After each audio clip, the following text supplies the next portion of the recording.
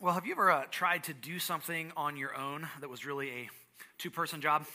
Or at least a two-person job, might have been like a 3 or 4-person job, and you're like, I got this. I find myself in that situation a lot, and it's nobody's fault but mine. I'll be like, maybe someone's not available to help, but that's usually not the case. There's usually people who'd be like, sure, I would help you, but I'm like, well, I don't want to bother you, I didn't want to be a burden, or I didn't even plan on working on something, and I'm like, well, I'm bored, I'll start this, I can just do it real quick, and the next thing I know, I'm trying to hang a sheet of drywall on the ceiling, I'm on a step ladder with a drill between my legs, screws in my mouth, like holding it up with my head. Anybody ever been there, okay? It's not good, right? And in that moment, because of the way my brain works, I hear Jack Sparrow saying, I can't bring this ship into Tortuga all by my onesie. And I'm just like, whatever I'm doing, I can't do it all by my onesie. And that's just what I think. But that's the reality. There are some things that it's just not made to be done by one person. And I'm assuming we've probably all been there in some way or another, to some extreme or another, where it's like, yeah, this was never intended to be a one-man job here. And there's times when like you just can't do it by yourself, and there's other times where you can get by doing it by yourself, but you just shouldn't. And it's like, because it's not going to get done well. It's not going to last. There are going to be words said. Like it's just going to be someone's going to get hurt. Like it's going to be bad, right? Some things are meant to be done by more than one person, and that is the case with what we're going to talk about today. We are in part 3 of this series called Sent Together. The last couple of weeks, we've been talking about this idea that Jesus actually sends us on a mission. Right, so if you're his follower, if you're a disciple of Jesus, if you're a Christian, Christianity is not a spectator sport. It's not something where to sit like, cool, I'm a Christian. Let me just sit back and kind of relax and watch. And he says, no, if you're my follower, I'm actually sending you now. I'm sending you to go and to proclaim the good news to people that like there is hope and there's life and there's freedom and there's joy, like all these things available in Jesus. There's healing for a broken world. He's like, I'm sending you. I want to work through you to heal the world around you. And so we're invited on that journey. And we've kind of been talking about it around this idea of like you're sent and I'm sent. And like each of us as a follower of Jesus, you are sent, I am sent. But the reality is we're never meant to be sent together. That this mission that Jesus invites us on is actually a together thing. We're always meant to be with one another, not like I'm going to go do my thing over here for Jesus and you guys do your thing. He's like, no, I'm inviting you to come together. So here's what I want to do over the course of our time this morning. I want to kind of shift that direction a little bit and talk about what does it look like for us to be on mission together, all of us, to do this in community, in our context, that happens within the context of a local church, of a church family, of a family of faith. And so I'm going to talk over the next couple of minutes about what does that look like for us at Hope Community to be a part of that. And this is something you're like, man, Phil, I've been here for a couple years. I've heard this, okay? That's okay. We always need to hear this because here's the reality. The longer we exist as a church, the easier it is to lose sight of this. The longer we exist as a church, the easier it is to kind of be like, all right, we kind of know how to do church now. We kind of know how to coast. And it's like, I show up, I put a smile on, I serve in my area, I say hi to my people, I leave an hour later, and I just do that week after week, and it feels good. And I love that. I love connecting with you guys. I love the fact that there's kind of a structure, and we know what's going on, and it's not chaos all the time, at least not all the time. Sometimes it is. We're just good at pretending like it's not. But like, it's easy to kind of settle into where we lose that sense of like holy desperation, where there's this sense of urgency. Because it's easy to look around and go, hey, the room's full. We must be accomplishing what we set out to accomplish, right? We must be accomplishing our mission because the room is full. Because some of you have been here for the long haul, and you can remember a time a few years ago when the room wasn't full, right? There are some Sundays that are like, there's 20 people, and 10 of them are volunteers. 5 more are related to me. Okay, I mean, it's like, it's going to be a rough day, right? And now we look around and, man, from pretty much every single Sunday, it's like, we got to set up more chairs. We got to set up more chairs. And don't get me wrong, I love a full room. It's better than the empty room. But our mission is not to create a full room. Our mission is to inspire and to equip people to follow Jesus. The goal is not to say, hey, guys, we filled up the room. The goal is to say, hey, there's a community that has been transformed, that the gospel has gone out and changed lives, that people have been set free, that there is hope and there's joy. Like the goal is to say the gospel has so infiltrated our community and our workplaces and our schools and our neighborhoods that people have been freed from addiction, and people have been freed from depression and anxiety, and people have been freed from shame and guilt and what's been done to them. The goal is to say the gospel has so changed relationships that families have been healed and relationships have been restored. The goal is to say a generation that is coming up that has just been sold just a crap ton of lies by the world that has left them broken and empty and saying, really, is this it? Is this life? The goal is to come along and say, no, Jesus has something better. And he can give you hope and give you a future. Like, that's why we're here. That's the mission. And I'm telling you, if we are on that mission together, we do not have adequate space or resources or time or like to hold what God wants to do. And so like we've been having that conversation kind of as among our leaders. And so I just want to it's going to be a moment to kind of clue you in, and then we're going to get into the message. There's going to come a time very soon where we're going to be moving towards 2 services, because we want to have more opportunity and more space for more people to have what is happening here to impact them, for Jesus to move in and do something in their lives. And in that moment, we go to 2 services, guess what? The room's going to feel empty again. And we're going to be reminded of, wait, but we're not here to create full rooms. We're here to see lives transformed and have Jesus working through us. But it's only something that we do together. It's not something that I do. It's not something you and you, like as individuals, it's not something to do. It's something that we come together and say, hey, we're in this. Jesus, what are you asking of us? And so I want to look at a passage of scripture today to kind of pull out some ideas around that topic. And this is, I'm going to be jumping around a little bit today. Usually when I go through a message, it'll be like, here's a passage. We're just going to kind of work through it. But this is a little bit on the longer side, this passage. And there are a whole bunch of rabbit holes that I could go down and chase. I'm going to try really hard not to. There's a lot of different things we could highlight. Why are you laughing? Why do you think that's funny? So I would encourage you, though, in your own time this week to go and to read this passage. We're going to be Luke chapter 10, Gospel of Luke, one of the accounts of Jesus' life. Luke 10, the whole passage is verses 1 through 20. So if you got some time this week, maybe read through that, read it in some different translations. If you got like a study Bible that's got some notes or commentary, that would be really helpful. But we're going to jump around a little bit, and this is a moment where Jesus sends out some of his disciples, some of his followers, and he sends them out on a mission. So let's just pick that up. Luke chapter 10, starting in verse 1, it says, after this, the Lord appointed 72 others. Okay, so the after this that Luke is referring to here is just everything that came in chapter 9, because chapter 10 is after chapter 9. A lot of interesting things happen in chapter 9. Jesus sends out 12 of his disciples, like his core 12, and they go out on mission and come back, and they're like, amazing things are happening. And then Jesus does some really cool miracles, and he makes this huge claim about himself, and then we get to chapter 10. And Luke's like, after that, after he sent out the 12, he's sending out 72 more, 72 others. Now,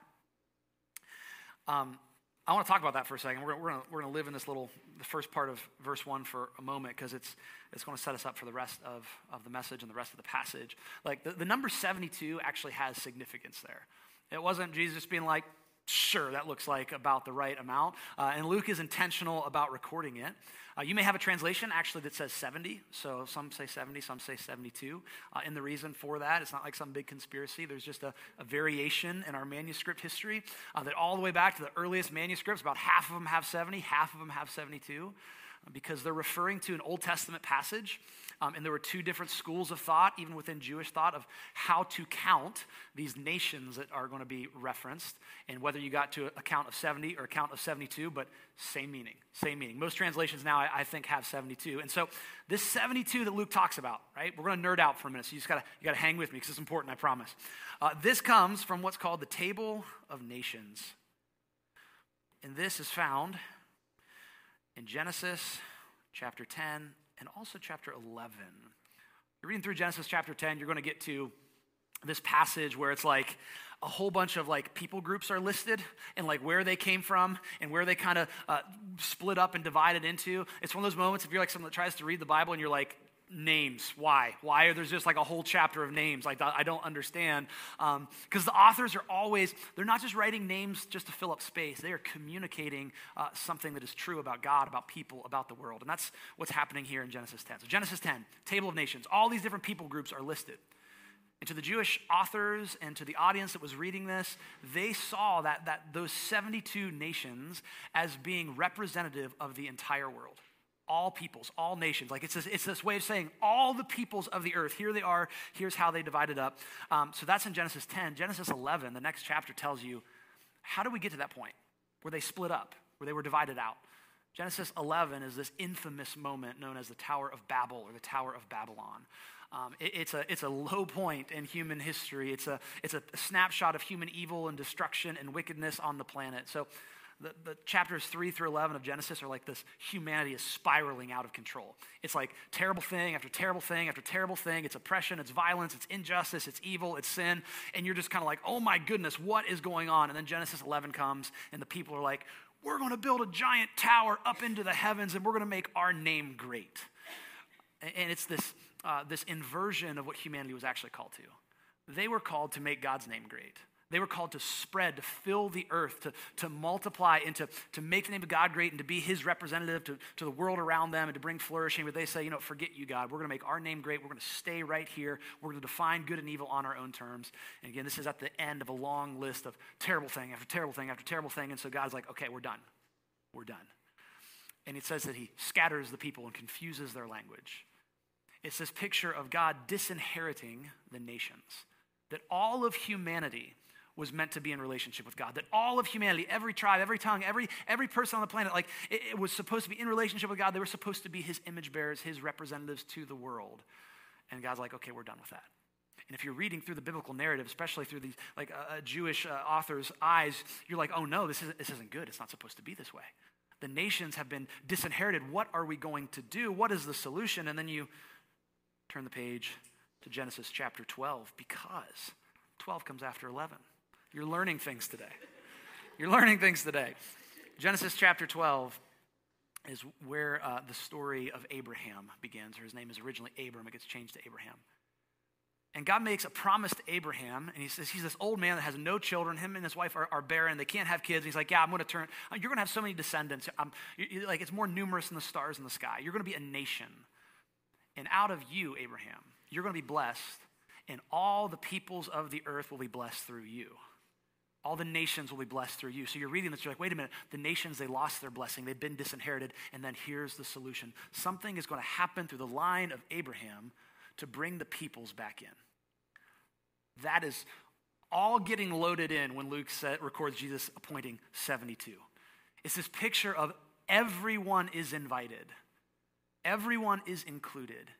In Luke, the way that he writes his gospel is specific about this. So we've got 4 gospels, the accounts of the life of Jesus. But each author has kind of a different goal. They're writing from a different perspective. They're writing to a different audience. And so they record different things to serve that purpose. And so Matthew, for example, writes from a very Jewish perspective.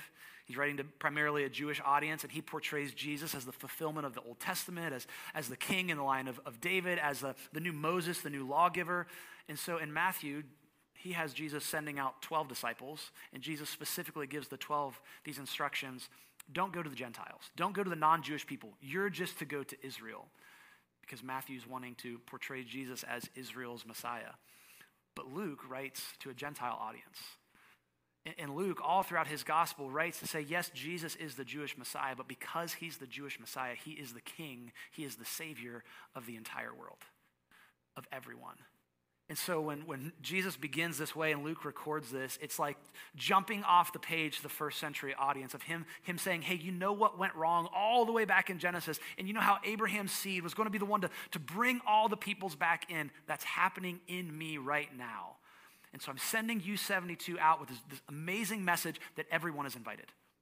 It doesn't matter where you're from, what your background is, what your story is, what time of history you live in. Everyone is invited to experience the good news of Jesus. I'm sending you out. All right, I'm going to pick up the pace because that was a half of a verse. Okay. After this, the Lord appointed 72 others, and he sent them ahead of him in pairs to every town and place where he himself was about to go. He sent them out in pairs.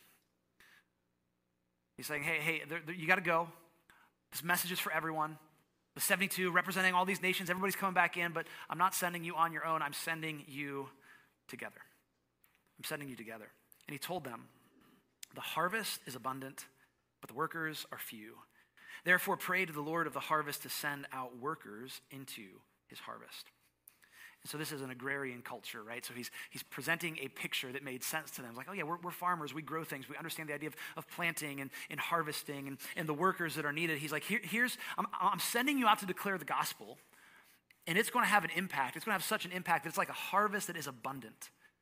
It's like looking out over fields. It's not like you just plant them and they're barren and they're kind of sparse. It's like, no, like everything has grown up. The fields are lush. There's fruit all over the plants. Like, you ever seen like a fruit plant? Or I've got some peppers at home right now that are like leaning over because of the weight. The peppers are so heavy. It's just like everything's leaning over. It's such a beautiful harvest. But there's a little bit of an issue that the workers are few. And so there's almost this picture of like acres and acres and acres of abundant harvest field, and there's like 3 people like, what are we going to do? There's no way we can possibly bring all of this in. And this is the picture that Jesus uses for the gospel, for the good news. He's like, there are people who are ready to respond to this message. There are people who are desperate for something to say. I need some hope. I need a future. I need life. I need something to tell me that there's more to life than this, that I can experience something. Jesus is like, there are people who want to follow me, who will trust in me, who will be transformed by me. But they need someone to tell them. They need someone to be sent to them, to be a worker. So pray to the Lord of the harvest to send out workers into the harvest. Now, for some of you, you like that. You're like, see, he said the solution is just pray about it. Can we pray about it and go home, right? Some of you are like, I'm a prayer warrior. I just pray about things. If that's you, that's awesome. Prayer is so important. It is huge. It is amazing. But if we're honest, sometimes we can use prayer as an excuse not to actually do things. Like, I'll pray about that. But I'm not going to do anything about it. I'm going to pray about it. So he's like, yes, I want you to pray, but I also want you to perspire, because we're going to alliterate. We're going to work. Now go, I'm sending you. So here's these 72 people. We've got a problem. The harvest is plentiful. It's abundant, but the workers are few. Pray that God would send workers. Now I am sending you. And all throughout the Gospels, Jesus teaches things and does things that demonstrate over and over, he's God in the flesh, he's God in the flesh, he's God in the flesh. And so, hey, pray that God would send workers. We have this issue. Hi, I'm God in the flesh. I'm sending you. So yes, pray for God to send more workers, but also you go as well. I'm sending you out. I'm sending you out like lambs among wolves. Okay, now it just got a little bit like, hey, wait a minute. This was sounding good. I was excited. It was like rah, Team Jesus. We're on this big mission together. Lambs and wolves don't mix, okay? Like I've seen, I've not actually seen that, but like maybe scarred for life. But like TV and stuff, okay? Like you get the picture. Lambs, wolves, like kind of like enemies. This idea like I'm sending you out and like you're on this massive mission, but it's not going to be easy. There is going to be opposition. I think that's so important to know. It's like, hey, if Jesus sends us on mission, if we think it's just going to be a walk in the park, and then the minute that we face any kind of opposition in the mission, or just in our lives in general, if we think Christianity is just a walk in the park, the minute something gets hard, it's like, well, what's this? Like Jesus is never shy about saying, hey, it's not going to be easy. Like lambs among wolves. And so we get this picture of like, hey, expect opposition, but we also get a picture of the attitude and the heart and the nature in which we are sent on mission. Because lambs or sheep, they don't try to rise up against the wolves. Right? It's not like, hey, let's get all the lambs together and take down the wolves. Like he's not saying like lambs, unite. Like war against the wolves. That's not what sheep do. You know what sheep do? They rely on their shepherd to protect them. I'm sending you on a mission. It's not going to be easy. It might be dangerous. It's going to cost you. Don't try to go out and like defend yourself. Just trust me. I'm sending you on mission. Declare the good news and trust that I'm with you. And trust that no matter what happens, I've got your back. I'm sending you out like lambs among wolves. And so don't carry a money bag, traveling bag, or sandals. And don't greet anyone along the road. So obviously what Jesus is telling us is on mission, be irresponsible and rude. So it sounds like there's some kind of turn of phrases that are being used, a couple of Old Testament references, that what is being communicated is a sense of urgency. You got to go right now. Like if someone like don't let there be any distractions. Like I'm sending you. The harvest is plentiful, so go. Like be of like a singular focus. Be urgent. Don't greet anyone along the road. And he gives them kind of instructions, a snapshot of what exactly to do. What is it? You're going to go to these places. I'm sending you out. What is the message that you have whenever you get there? Verse 9. He says, once you get there, heal the sick who are there and tell them, the kingdom of God has come near to you. There's 2 things that happen. He says, heal the sick and tell them that the kingdom has come near. This is the declaration of the gospel in word and deed. You're going to show up and you're going to heal and you're going to tell. Like it's this two-part formula. It's not enough to just tell people and it's not enough to just show people. It's when you bring the two people together, there is this powerful declaration of the gospel. And I think there is a danger within Christianity to want to lean to one side or the other of that.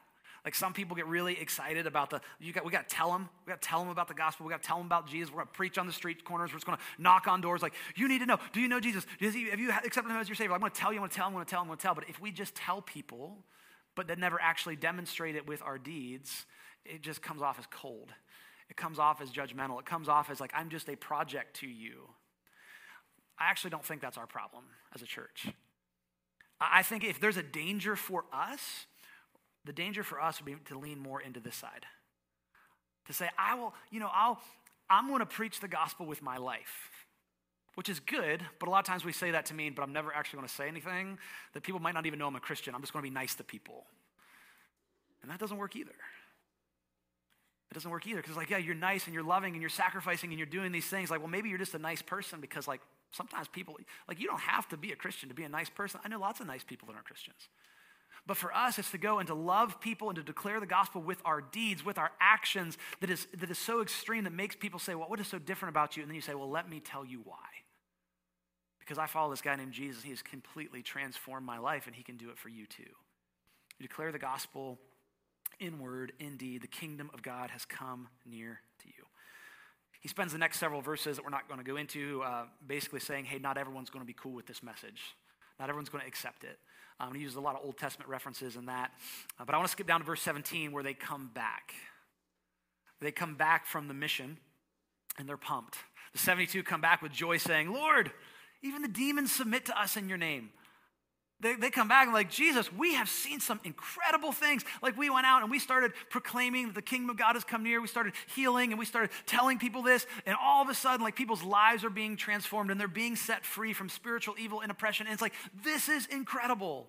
This is incredible. And I like Jesus, he hears what they say, and I can almost like kind of see like the way that he would that's great, and I'm so excited for you, but let me just kind of temper that a little bit so that you don't lose sight of the main thing. And so that they come and say, hey, the demons are submitting to us in your name. You know, people are being set free and transformed. And Jesus said to them, I watched Satan fall from heaven like lightning. That clears things up, doesn't it? Like, great. You're like... and honestly, within schools of kind of like translation and stuff, like there's a few different ways of interpreting that or what people think that might mean. Some would read that as this being like when Satan fell like way before like in the garden and Satan was cast out of heaven. Some people would read that and see that as like a foreshadowing to where when Jesus dies for sin and rises from the dead that Satan will be completely defeated. Others read this in the direct context of this passage where it's like they said we came back and the demons submit to us in your name, where it's every time the gospel is declared, every time someone gives their life to Jesus, every word, every deed that is gospel declaration, Satan's kingdom is being pushed backwards. All three kind of carry the overarching idea that the adversary has been defeated. And that's what's being communicated. That Satan is the adversary. He is opposed to God. He is opposed to God's people. He's opposed to humanity. He wants to bring death and destruction to everyone. And Jesus is like, hey, he's defeated. He stands defeated. Yeah, he's still roaming around, and this is kind of still his age, but he is already lost.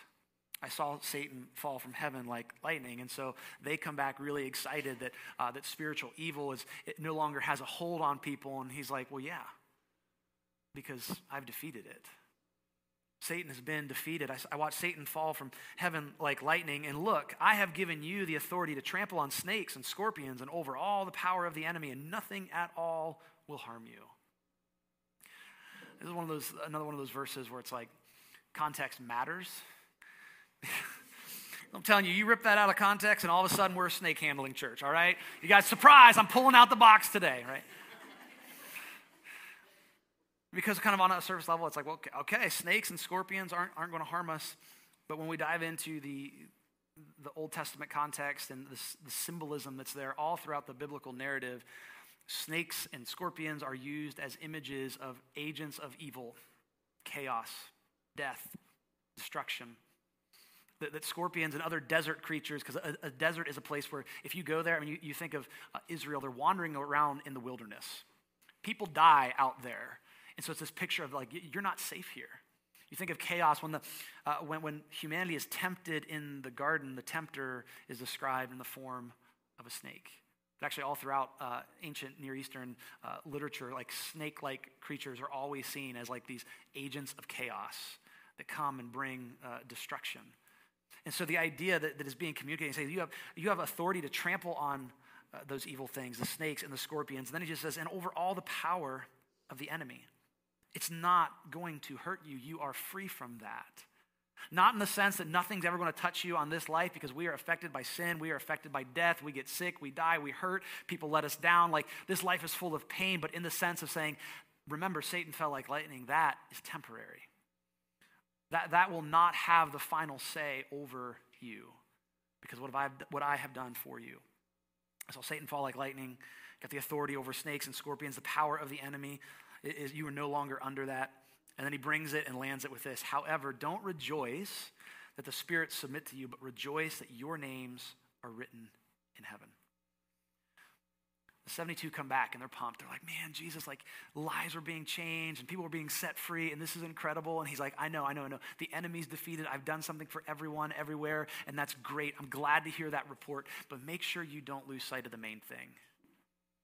That at the end of the day, your Christian faith and what this thing is not about what you can do for me. It's about what I've already done for you. That your names are written in heaven. Like everything flows out of that. Don't get so excited that other people's lives are being transformed. So excited by that you lose sight of the fact that he is transforming you. Don't get so excited about the fact that other people are being set free to where you might actually forget that you've been set free. Where you have hope, where you have life, where sin and death no longer have hold of you. He's like, hey, rejoice that your names are written in heaven because it's only when you start there that you going out on mission flows out of that. It's this idea, I've heard it said, and it's a good way of summarizing it, that when you come into the Christian life, in the good you do, we don't work for the approval of God, we work from the approval of God. It's like, I have done this for you, now go and be free, and you don't have to earn anything, we're good. Now be part of bringing other people into that. Now there are a lot of things, as I said, that we could talk about from this passage, a lot of things that we kind of like skimmed over or verses we didn't cover. There's the power of the gospel is in there. Ideas of judgment are in there. Spiritual evil and Jesus' power over that are in there. All the different Old Testament themes, but I just want us, for our purposes, for this series, for this message, to just think about that one idea, that Jesus sends out these 72, but he sends them out in pairs. He sends them out together, which is just if it's not important, it's a strange detail for Luke to include. And it's not the only time that it happens. When Jesus sends out the 12 disciples in different places, he sends them out in pairs. And then in the early church, this pattern appears as you read through the book of Acts, that it seems like the apostles are always going in pairs. You've got Paul and Barnabas, you have Paul and Silas, you have Peter and John. It's like they're always together, they're together, and that's not an accident. Because that's how the Christian life is meant to be lived, and that's how the Christian mission is meant to be carried out. There are no Lone Ranger Christians. Like, faith is personal, but it's not private. That it's personal to us. We got to own it, but we don't own it on our own. It's something that we do together. And sometimes when we think about being on mission, when it comes to like Christianity, it's easy to think, okay, what do I need to do? What's God calling me to do? What do I? How do I contribute to this? I think the better question and the thing to get out is, what do we do? What is he calling us to do? What is the mission that he has us on? What is he calling me to, and who else can come, maybe has the same similar passion that can come alongside me? Because Jesus sends us out not alone, but he sends us out together. He sends us out together. He sends us out together for several reasons. That was true of followers then, it's true of followers now. He sends us out together because like he said, the harvest is plentiful. The mission is huge. None of us can do it on our own. That we actually need one another to be able to do what God is calling us to do. And I was thinking about that this week and like kind of personalizing that to think that I know I have people in my life and you have people in your life who you desperately want to know Jesus. And they need his power. They need to be transformed. They need some hope. And you're like, your heart breaks for them because you know Jesus can be exactly what they're looking for. We have people like that in our lives that we'll never be able to reach. And that's such a defeated place to be sometimes. You're like, there's someone that I care about that I've been praying for, and I just want them. And it's like, but I just can't seem to reach them. But while you may not be able to, there's someone here who could. Because that's how this thing works. Because we hear things differently from different people. Two different people can say the exact same thing, and somebody hear it completely different. We need each other. We're on this mission together. He sends us out together because the mission is huge. He sends us out together because we're sheep among wolves. And we need to encourage each other. We need to be there for each other. We need to remind each other, hey, it's not going to be easy, but even when it's not easy, we're here together. He sends us out together because there's power in the testimony of multiple witnesses. It's one thing when one person says, hey, Jesus changed my life. It's great. It's a whole different people when 10, 20, 30 people are like, seriously, my life has been transformed. Then all of a sudden it's like, maybe there's something to this. There's power in multiple witnesses. He sends us out together because of that thing that Jesus said there at the end. Rejoice that your name's written in heaven. He sends us out together because we can remind each other of that. In those moments when we begin to question our faith and we begin to wonder and we think maybe I'm not good enough, maybe I haven't done enough, maybe I haven't earned enough, that we remind each other it's not about what you can do. It's about what he's already done for you. That you don't have to carry that guilt, carry that shame. Like you're good in his eyes. Now go and live out of that approval, not for that approval. He sends us out together. So as we wrap this thing up, I want to encourage us. I want to encourage us to be on mission together. Collectively, as a group, as a church. Fall is almost here. It's hard to fathom that. Man, Minerva goes back to school this week. Carrollton went back last week, sorry. We had some Carrollton folks. It's like, oh, man. And I know technically it's not fall yet, but once school starts again, it's fall. I don't care what people say. It's fall. And new routines are kind of established. Where it's like, all right, if you got kids, they're back in school, travel pretty much wraps up, you're home, this normalcy kind of resumes, and that's the same for us as a church. We kind of get in a new rhythm, a new habit, a new routine, and as we do that, it's a perfect time for us to be on mission together, to say as we move forward into this next year and establish new routines, we're on mission. So here's what I want to do. I want to challenge you to be on mission with us, for all of us to be in this. For all of us to say, okay, Jesus, I want to know you. I want you to work through me. I want to experience your power, and I want others to as well. And so here's what that might look like for you. 3 ways to do that. Number 1 is to serve in your church. Some of you are volunteers, and it's incredible, and you love it. And in fact, you would say, things have happened through your volunteering, but you would say my relationship to Jesus is closer than it ever was because I'm volunteering. I want to encourage you to serve.